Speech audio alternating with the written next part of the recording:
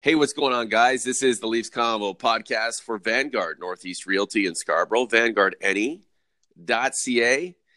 I'm Norman James along with Mike Augello. If you're in Canada, happy May 2-4 long weekend. If you're in the United States, no real holiday for you, but the big one is coming up. Mr. A, what's going on? Good morning, Norman. Well, it's a holiday in Toronto because the Raptors won yesterday, and the Marlies come back for 3 games this week. So it's I guess Eastern Conference final week in Toronto. Yeah, that Raptor game was crazy. Pascal Siakam needed to make just one of two free throws, and he wasn't able to do that. He apologized to Kawhi Leonard, who took over the game. And Kawhi's a special player. Do you think he has an equal in the NHL? Oh yeah, I mean he's not the best player in basketball. I mean, but he's one of the best. So I mean, you could make a comparison to Austin Matthews. I mean, I think Oh, boy. Leonard's a few years older, but I mean Matthews is a top 10 player in this league, and I think Kawhi is a Well, top 10 player in the NBA. I guess trying to equate the basketball and hockey, I mean, you can, but basketball, one guy can essentially take over the game and win it for you. In hockey, you can have one player be dominant, but you still need a goaltender. You still need the collective.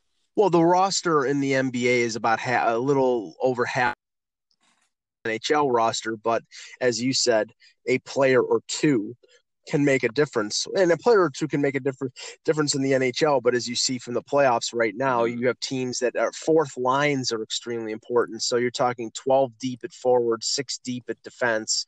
You really need more of a team concept in hockey, and the individual can stand out more in the NBA. Yeah, and you need your bench in the NBA, especially at this time of the season. So it is apples and oranges. OGs, Converse, hate listeners, what do you think? Kawhi, is he the basketball version of Austin Matthews, and is AM34 the hockey version of Kawhi? The Checkers and Marlies all locked up at 1 in their conference final, coming back for 3. So they do the 2-3-2 in the AHL.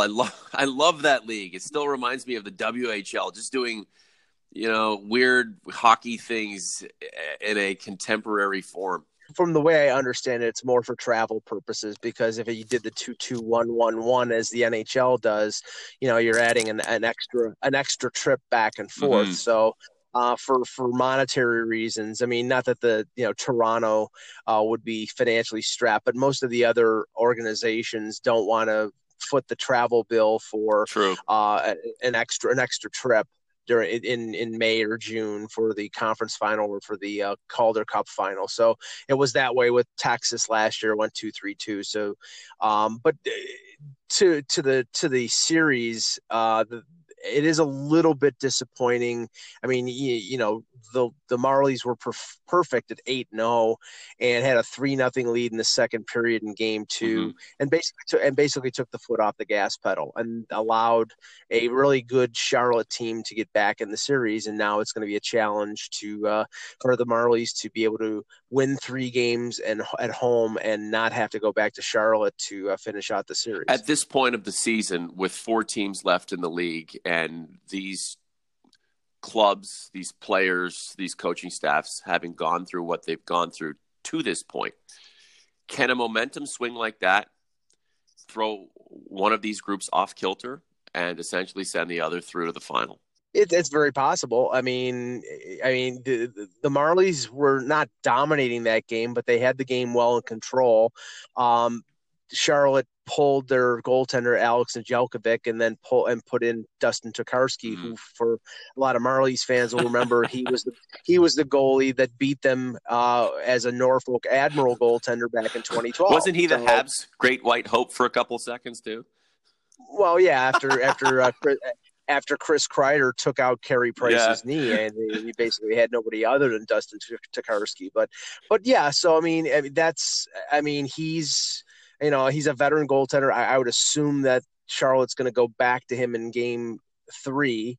and he's a veteran guy, so that's sort of a stabilizing force. And they were the best team in the AHL last year, like the Marlies were the year before, and they have a lot of good young talents like Martin Neckish, who's a top first round pick of the Hurricanes, Jake Bean, who's probably going to be in the NHL next year. They have some real good talent, so it's going to be a tough series for the Marlies. Yeah, regardless of the outcome of this series, Checkers Marlies, it's been a nice little run for the Hurricanes organization, getting plastered by the Bruins in the NHL Eastern Conference Final, but they got there and the Leafs didn't.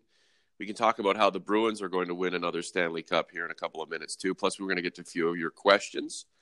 Michael, the momentum swing is a thing. Tampa had a 3-0 lead on Columbus to start the Stanley Cup playoffs. They gave it up and they couldn't bounce back. We opened this podcast talking about Milwaukee and Toronto, the NBA Eastern Conference Final. Milwaukee took the first 2 games in Wisconsin. I wonder if going through the double overtime and not being able to close the Raptors out and take a 3-0 series lead, which would have been commanding, and they probably would have won the series after that. Not closing it out, giving the Raptors life. It's more than just life. Yeah, I mean, you saw it in that Boston-Carolina series in Game 1. Carolina was leading 2-1 after 2 periods. Boston comes out and scores, I think it was a couple power play goals early in the third, and from that point on, Boston had the momentum and the confidence, and Carolina seemed to crumble. So, I mean, the thing with the Marlies is that they're a very young team, and I know that Sheldon Keefe after the game tried to sell it as well. You know, this is a valuable learning experience because it's going to prove to our players that you can't be complacent, you can't get careless, and they got careless. And I mean, the goals were pretty odd. I mean, the winning goal, which I think was Andrew Podlarski scored late in the third period, went off Borgman's leg. So it's like when you have those sort of bad breaks, it just happens. And you can't really rip the Marlies for the loss because they had won 8 in a row. But it was a very Leaf-like collapse, leading by 3 goals, middle of the second period, and then losing 5-3. That's something that you don't want to make a habit of. Yeah, I would never rip the Marlies in almost any circumstance. It's the development team. I just want to see these guys get their asses up to the Maple Leafs and help them and their Stanley Cup drought. If they bounce back in Game 3 and play well throughout the rest of the series, if this thing goes 7 and they win or lose, Game 2 is what it is. But if they lose the next 3 and succumb to the Checkers in this series, we'll talk about the psychology of that failure and the inability for a team to bounce back from it, Mike. It's true. We've seen it with Boston. This is a team that's on fire.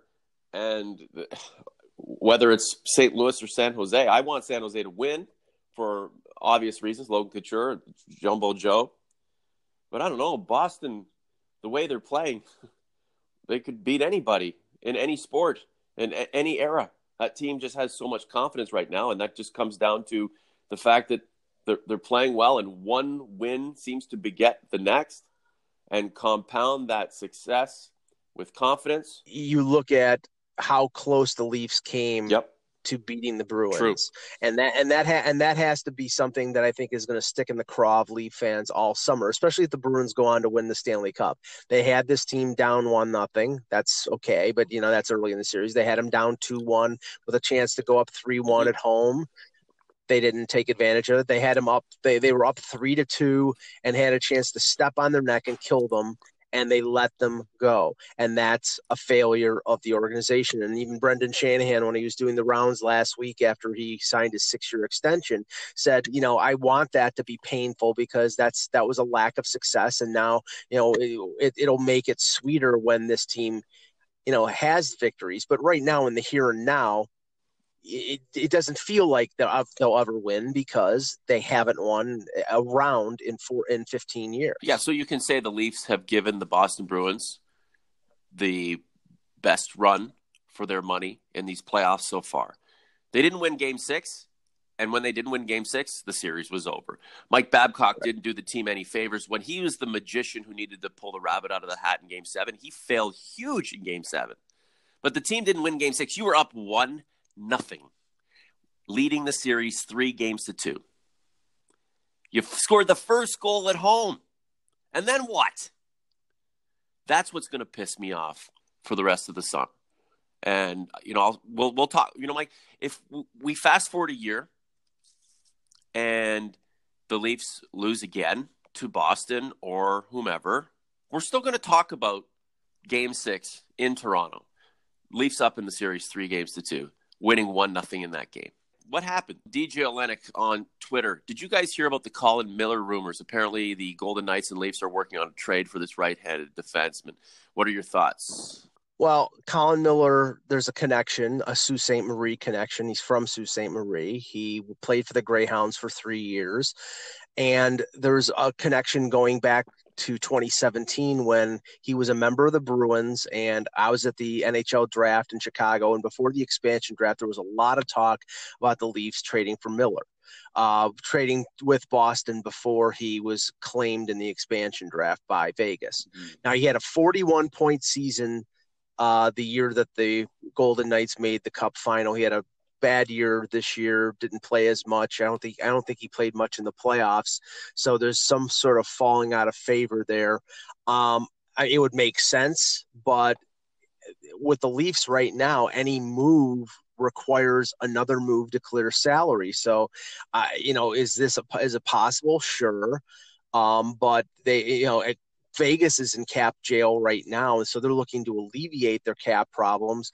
And unless the Leafs can move out a salary to bring in a Colin Miller, because they need every dollar that they have right now to re-sign their 3 restricted free agents, I don't know how they're going to be able to do it, but it does make sense. It does add up, and there's going to be a need for right shot defensemen. Especially, with the talk of them possibly trading Nikita Zaitsev. I know that he was on the TSN trade bait list along with Connor Brown. I don't see them trading Zaitsev unless they have a replacement right shot defenseman. And, they have to get at least 2 of them.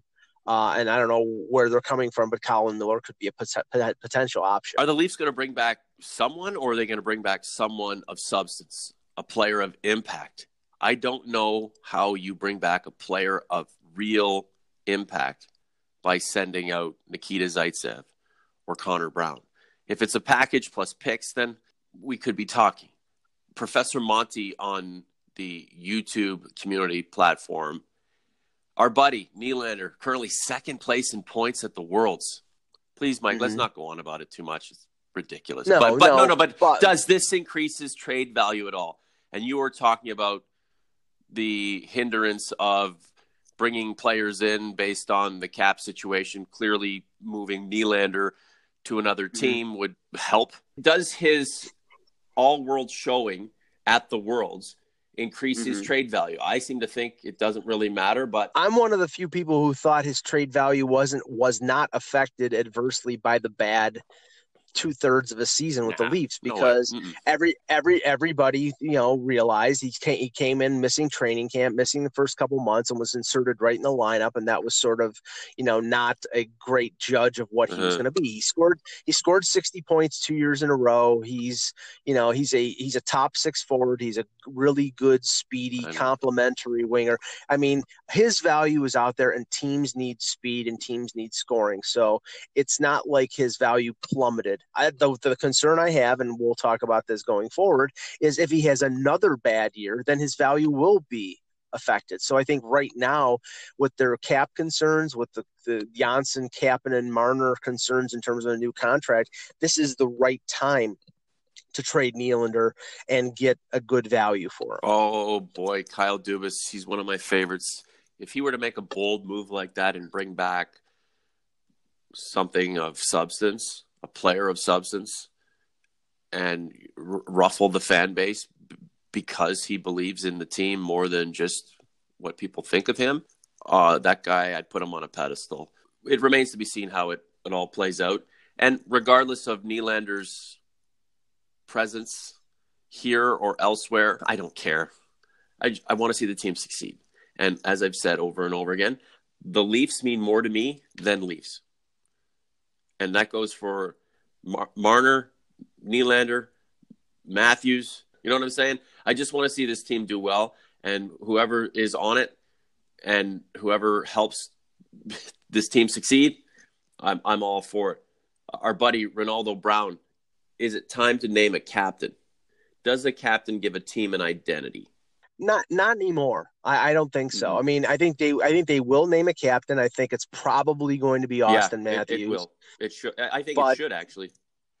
right, but does it give the team an identity? No. I mean, I think it's all about a leadership group, and I think, Matthews, which I expect will happen. He'll be the guy front and center and talking to the media, but it doesn't mean that Morgan Riley or John Tavares or Mitch Marner or any of those guys will have less of a role in terms of being leaders. So I think it's more cosmetic than Mm-hmm. anything. And Center Sports or all the apparel places in Toronto better stock up on a white and blue C's to sew to Matthews jerseys pretty Where's soon. everyone getting their money to buy this stuff?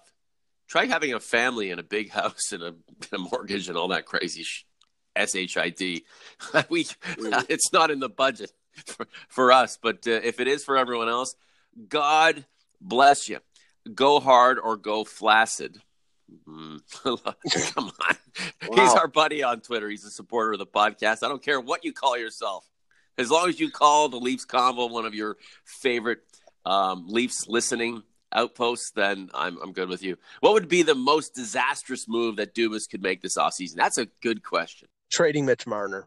I think that would be that would mean that Marner's agent and the Leafs have painted themselves into a corner, and there's a possibility of an offer sheet. And if they see that, then a trade would be the only option. I think that would be the most disastrous. Do I think it's going to happen? No, because the conversations are going on right now, and I truly believe that Mitch Marner wants to be a Leaf. Now, the question is, will he try to extract every dollar possible out of the Leafs? He may try, but I think that it's going to be more Mm-hmm. reasonable than people think. I think he's going to make over $10 million a year. He's going to be one of the highest paid wingers in the league, but I don't think he's going to be the equal of Tavares or Matthews on his new Mm-hmm. deal. But I think it would be disastrous if they had to trade Yeah, but Marner. Marner doesn't score 5-on-5, and John Tavares has really made him the player who he is today.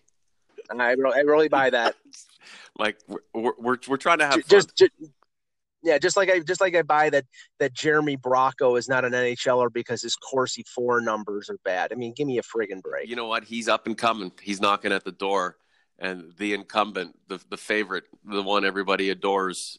All they want to do is protect their guy, and if their guy helps this team win a Stanley Cup, he's my guy too.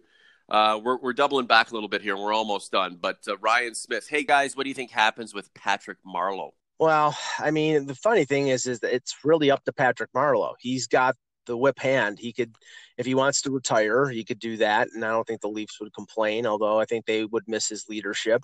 If he wants to stay, he's going to stay.